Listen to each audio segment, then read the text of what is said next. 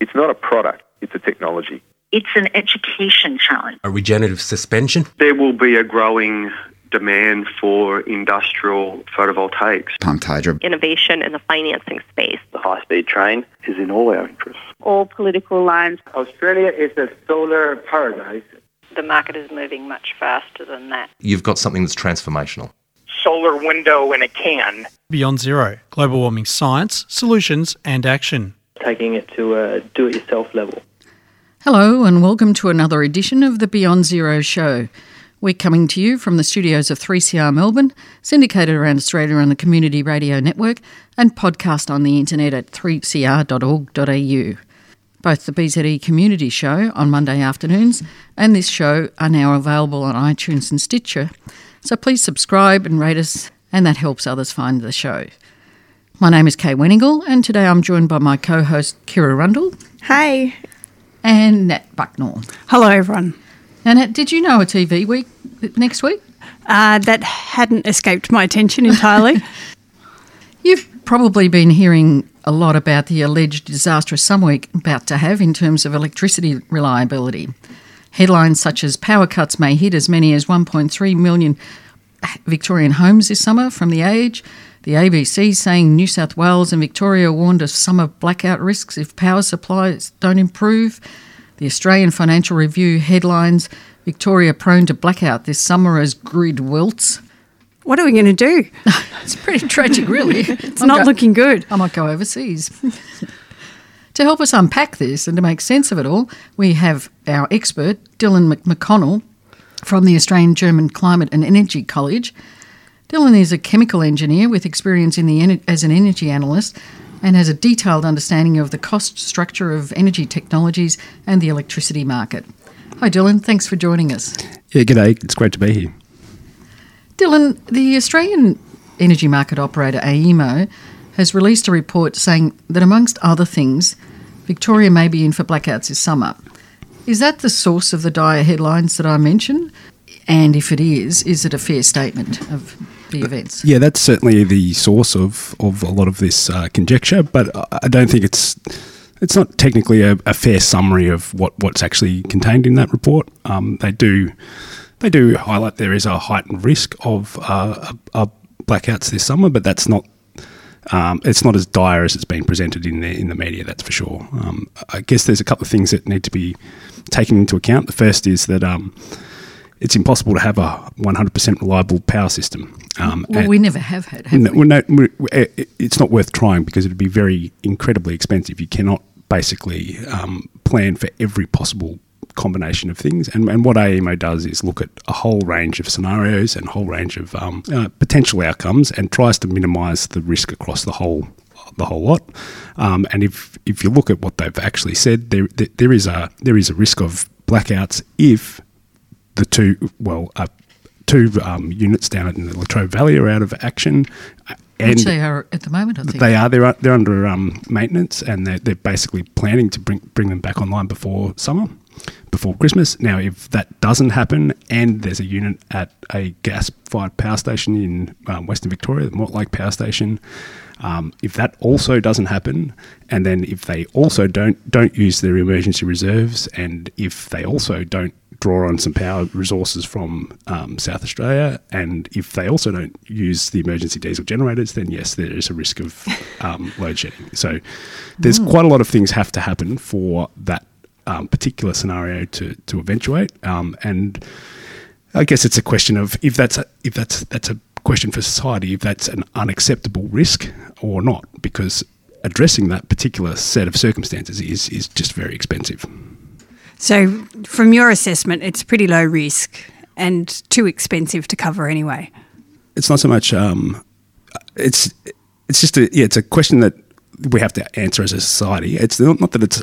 There's probably. I think they've characterised it as a 1 in 5 chance of, having unserved energy above a particular threshold. Now that's not actually necessarily a breach of the reliability standard or a bad thing. It's just that we have to understand that there are costs and benefits of actually trying to to remove that, and that's there's always a risk of blackout at any time. Something can go wrong. It's just a matter of what we're willing to accept and what we're willing to pay for.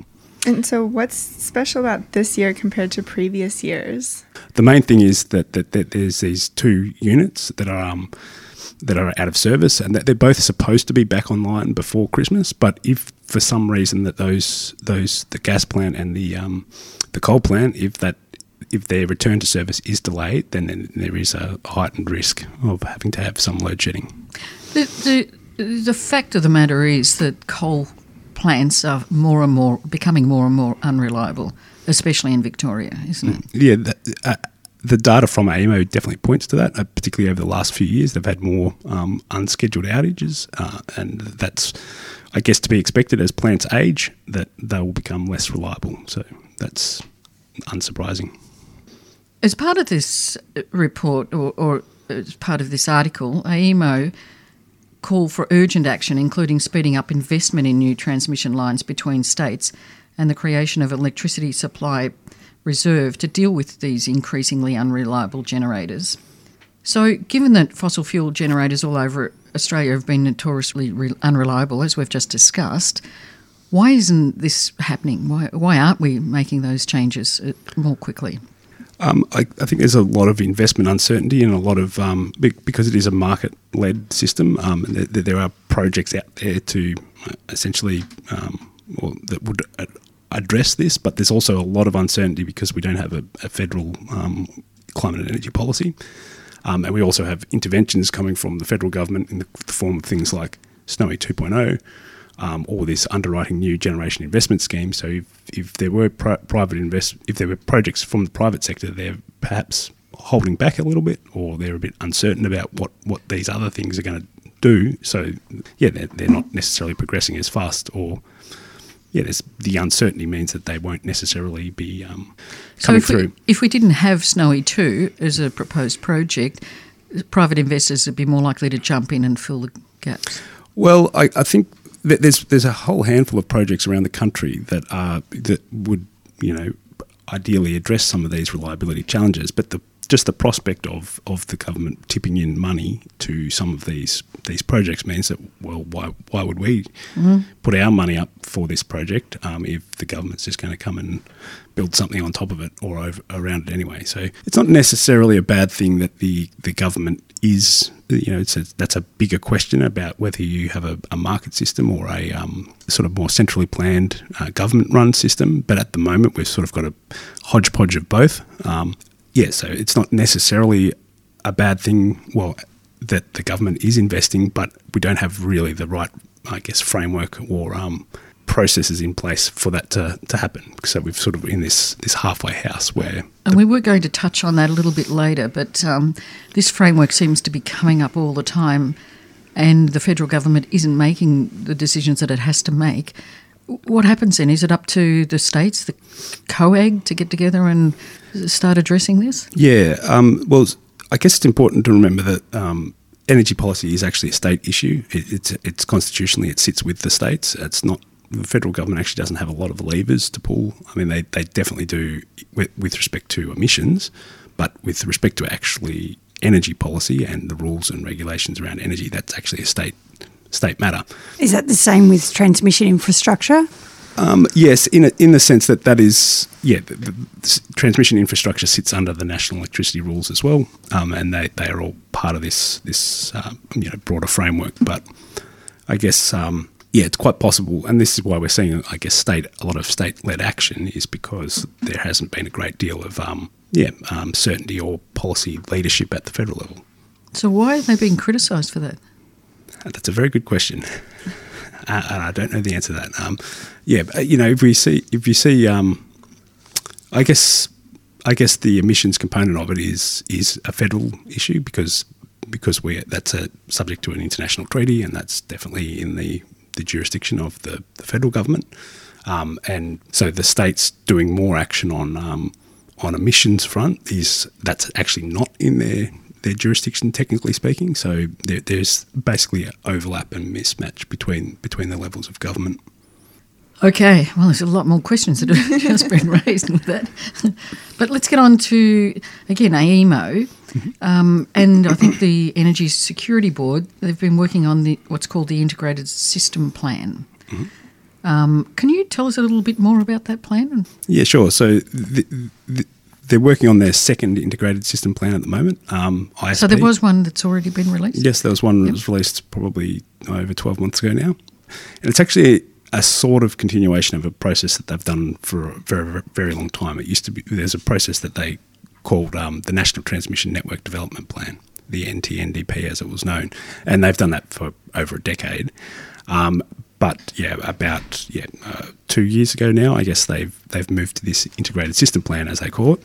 But it essentially serves the same functions in that the idea is that they sketch out potential future pathways or potential developments of the grid with the view to identifying where transmission investment might be required or might be best needed to have a low cost energy system. And so that's the process. That's what they're doing now. There'll be a draft version of the second one before Christmas and a final version by March again next year. And they basically look at this year they're looking at 5 different scenarios. One of them in particular is quite new and interesting in that it's called step plan. The step change scenario, which is essentially looking at a pathway that is consistent with our Paris Agreement commitments. What a good idea that is. Yes, it is. I'm very happy to see that. That's a new thing that's just been introduced, though. Yeah. They always had a sort of more and less aggressive scenarios in terms of decarbonisation, but this is the first time that they've done one that's really quite an aggressive scenario that would be consistent with what we need to do in terms of decarbonising the grid to avoid 2 degrees of warming and move towards 1.5. So is that sufficiently developed that you can tell us a bit about it and how plausible it looks? No, not yet. The draft for that will be coming out in December or so. But they've got all the input assumptions out now and they're modelling away, but there's no sort of results, so to speak. And who is this integrated system plan meant for? I guess it's meant originally it was meant for transmission companies, I guess, or for people to look at where it makes sense to build new transmission lines, but now it serves a bit broader objective of not only seeing where transmission would be valuable, but what things we need to think about changing for that sort of different system. So you have things like minimum levels of inertia that probably weren't really an issue in previous power systems or previous versions of the NTNDP. That's a thing that they now look at in the new version. So the ISP and the both system strength and synchronous generation levels, and that means that there's sort of information out there or more data, etc. out there so that the market commission, the people that make the rules, can start looking at what might need to change. If you've just joined us, we're speaking with Dylan McConnell from the Australian-German Climate and Energy College at Melbourne University. So Dylan, on the topic of transmission, there was quite a bit of discussion earlier in the year when marginal loss factors were revised. Can you give us a bit of background on what these marginal loss factors are and what happened with that? Yeah, sure. So basically the marginal loss factors represent, I guess, the average losses across for a power station across the network. And so that's the energy that's lost in the process of getting it from the power station to the consumer. Yep, that's right. And so every power station will have its own loss factor. Now, if you're a new generator that wants to connect to the grid, then you're a so-called a marginal generator. You're about to connect. You're the next one. You'll be given a loss factor, and that will affect how much you get paid, because depending on how much gets lost, you'll get essentially your payment will be adjusted based on these loss factors. Now, because they're based on the average losses of the system over a year, they get updated, over time in ways that reflect the new generation patterns, new consumption patterns, etc. So, what we've seen is like lots of solar, in particular, come online in the last 12 or 18 months, and that has dramatically affected the losses of the solar plants because they're all essentially producing at the same time. So, because of the basically you have more losses when we've got higher demand and higher production and so on. Solar is particularly affected. So when they revised the loss factors this year, they revised them down quite a lot, particularly for solar farms, and that financially hurt a lot of developers because all of a sudden they're getting paid less because they're losing more electricity essentially. So do the loss factors depend on the type of renewable generation? They depend on a lot of things, but they depend on they basically depend on the timing of when you're producing. So, and also the location. So, geographical and temporally sort of resolution. Now, because solar has a particularly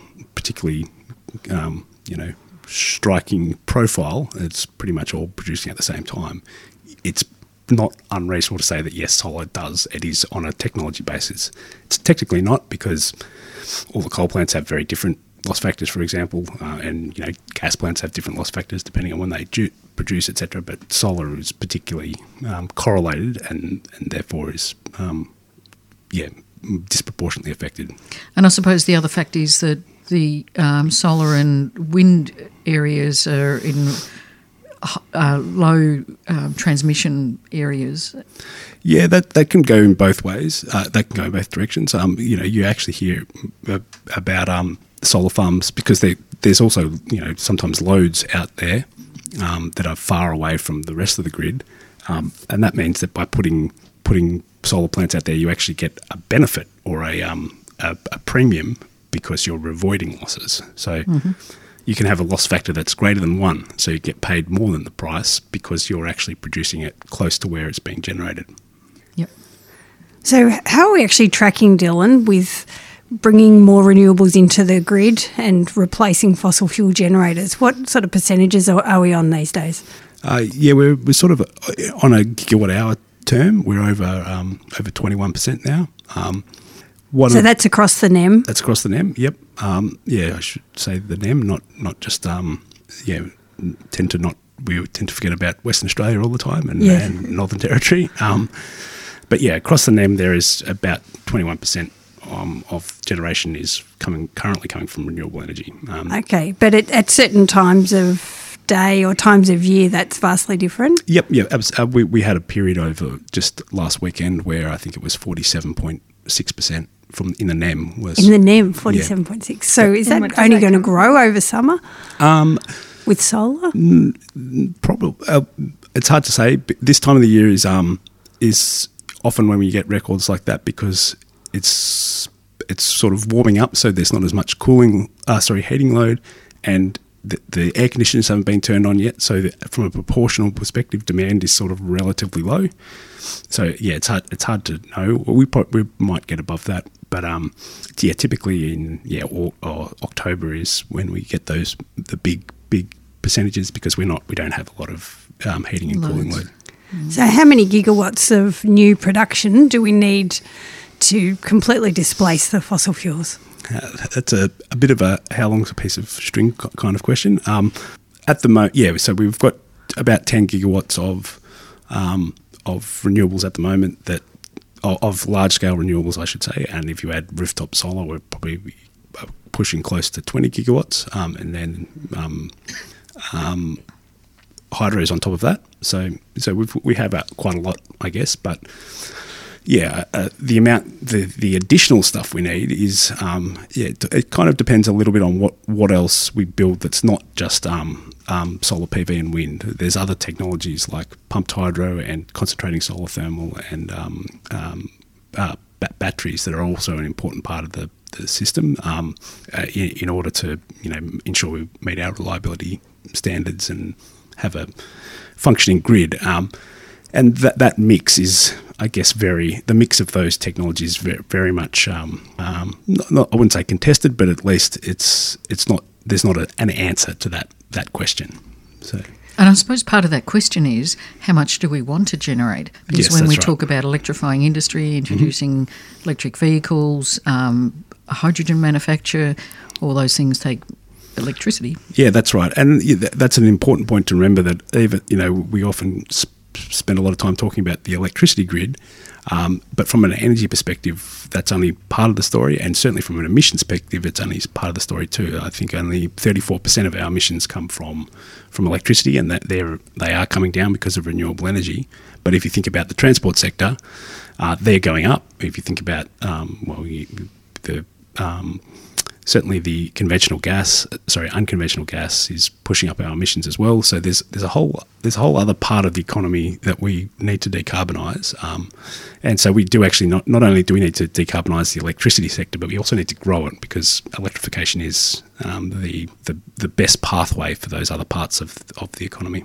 So your organisation's got some studies and positions on that, don't they? Would you like to tell the listeners a bit about that? So we're currently, we've looked at what we're calling a 200% scenario, where that is looking at basically building enough renewable energy to provide 100% of our domestic energy needs and 100% of a sort of an export scenario, or export energy. So in that case, it's because we're talking about electrifying everything, like electrifying transport and industry and so on. That means that our domestic electricity demand is actually 2.5 times bigger than it is now, and then on top of that you have your potential for export industry, and there's a lot of options there. The one that seems to have captured the imagination at the moment is hydrogen, but there's also value-added minerals, things like aluminium smelting and iron smelting. That they are very energy intensive industries, and they also need to be decarbonised, and we actually have a lot of natural competitive advantages in that area because of our renewable energy resources, so amazing in Australia. We have, and BZE highlights that in many of its reports too, the regional ones especially, recently. So this is a really clear opportunity for us, isn't it? Yes, absolutely. It's very feasible. Yeah. It's one of the nice things about looking at the export industries is that it actually makes integration challenges easier, particularly if you have things like flexible electrolyzers, which they can essentially soak up sort of surplus renewable energy and basically make the balancing challenge a lot easier. So you were mentioning before the show that it's actually easier to do more rather than less. Why is that? Yeah, basically because of what I was just saying is that having to meet, for example, exactly 100% of our electricity from renewable energy, it's quite a tough constraint to meet, because demand has to meet supply at every half an hour. Now, if you have a flexible demand, it's not just for hydrogen, but if you have a flexible demand side, then you can actually, that challenge becomes substantially easier. And if some of these processes we're talking about, whether it's even aluminium smelting, has quite a degree of flexibility that we haven't really tapped into, and certainly, electrolyzers and some of the other processes, the flexibility there can actually make the challenge much easier. So we've only got a couple of minutes left, Dylan, but I wanted to talk about a new research that's just come out from the Clean Energy Council that showed that in the final quarter of 2018, new wind and solar projects capable of generating 4,500 megawatts of power won the full backing from investors, but that's actually collapsed recently to 800 megawatts in each of the first 2 quarters of 2019. You pointed this out in an article in Renew Economy, that this is a 21% drop of investment. Mm-hmm. What's going on there? Why, when we're talking about what is needed here, and you've just highlighted this, why is this happening? It's essentially because the main policy that was pulling through renewable energy investments come to an end, the so-called renewable energy target. It's been fulfilled. So at the moment, there's that incentive is not pulling through new investment. So I guess without that underpinning new projects, then we're going to see investment dry up, or we're going to see state governments sort of move to fill in that void through things like the Victorian Renewable Energy Target or Queensland and Victoria have got the targets, haven't they? So does that mean that they'll be less affected? I hope that's the case, but I guess it remains to be seen. Scary times. So how does the federal government insist it's meeting the Paris targets given all these issues? Yeah, that's also a good question. They've got a lot of, I think, a lot of work to do in terms of, we have a fairly weak nationally determined contribution as it is, and that has to go up.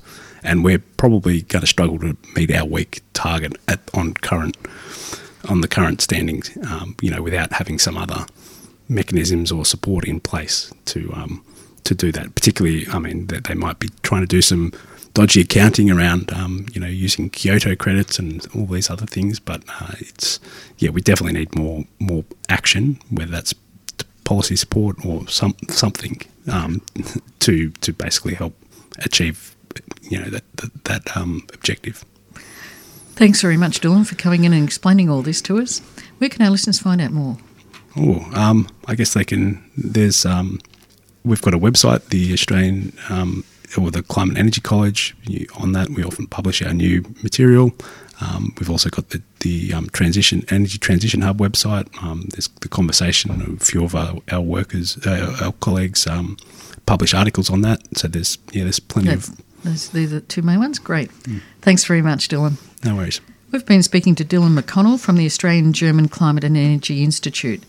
The Beyond Zero show is brought to you by the Climate Change Solutions think tank, Beyond Zero Emissions, and is recorded in the studios of 3CR Melbourne and syndicated around Australia on the Community Radio Network. Previous episodes of the show are available on iTunes and Stitcher, so please subscribe and rate us and help others find the show. If you enjoy the program and can donate to help cover airtime costs, please go to the BZE website and click on the donate button. Thanks for listening, and we look forward to you joining us again next week. Beyond Zero Emissions is an internationally recognised climate solutions think tank that is focused on solutions, not problems. Become part of the solution by becoming a monthly base load supporter. Go to www.bze.org.au to find out more. bze.org.au.